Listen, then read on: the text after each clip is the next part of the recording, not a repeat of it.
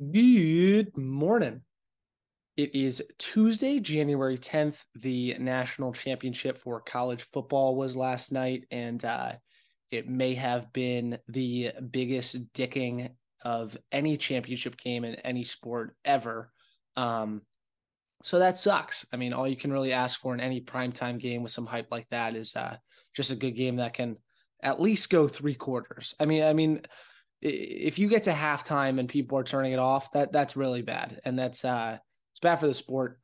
So that sucks. But TCU, hell of a ride. I mean, I don't think there's ever been, in at least in my lifetime, uh, a team that has come from out of nowhere like that.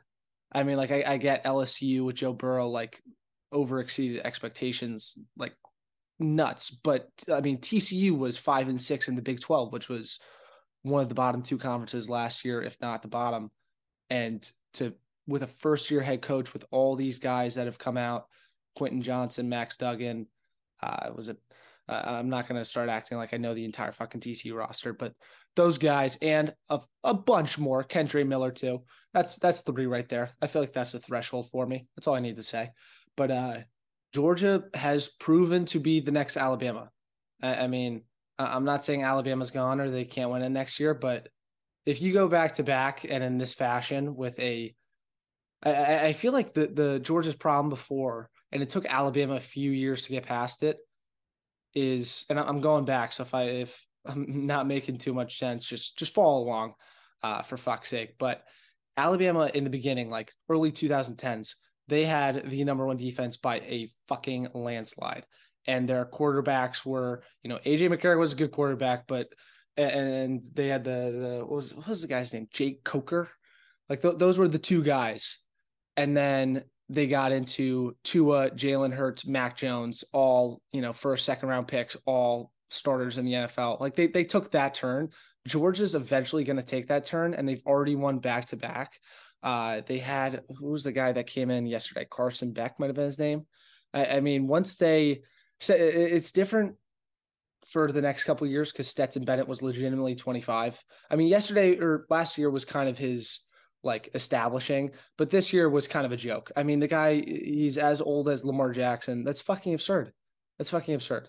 Um, and I think they said it was his eighth year on the ESPN2 broadcast, if anyone checked in with that, and Pat McAfee, which is such a difference to the normal ESPN broadcast. I actually love that. You gotta talk about a likable guy.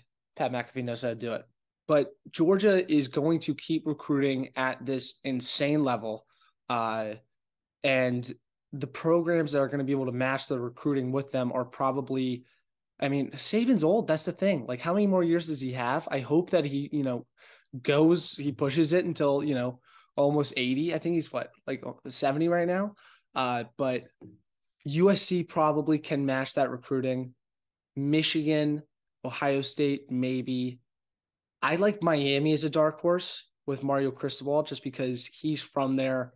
And if they can keep the kids from South Florida in South Florida, that changes everything. South Florida and the greater LA area are the two biggest hotbeds for recruiting. Texas is probably the best state overall, maybe, or just at least in that top tier. But as a whole, like in a small area, those are the two best counties to recruit. And so that's why I feel like they can match up. Obviously, Michigan, Ohio State, because of what they've done in recent years, and same with Ryan Day and Jim Harbaugh leading the helm. But Kirby Smart, I mean, literally, I think that people need to realize this game was one of the top two tiers. No, God, I can't fucking speak right now.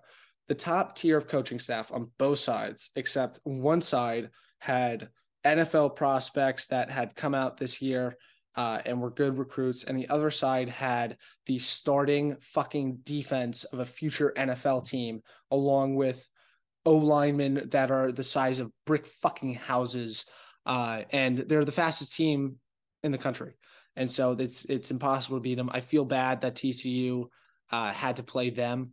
Obviously, they maybe got away with one at Michigan. They played the best game of their life in Michigan.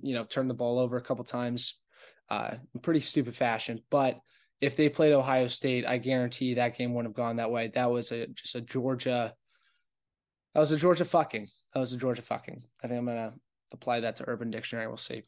But yeah, those are my stupid little thoughts on college football. Carry on with your day. And with that, we'll wrap up this episode of Morning Bullshit. I'm Will O'Shea. You can follow me on TikTok at Will O'Shea, Twitter at Will O'Shea with a second A at the end, or Instagram at Willie Jokes. That's Willie with an IE at the end, like Willie Nelson, not a Y like the fucking whale. Keep chugging along and have a great day.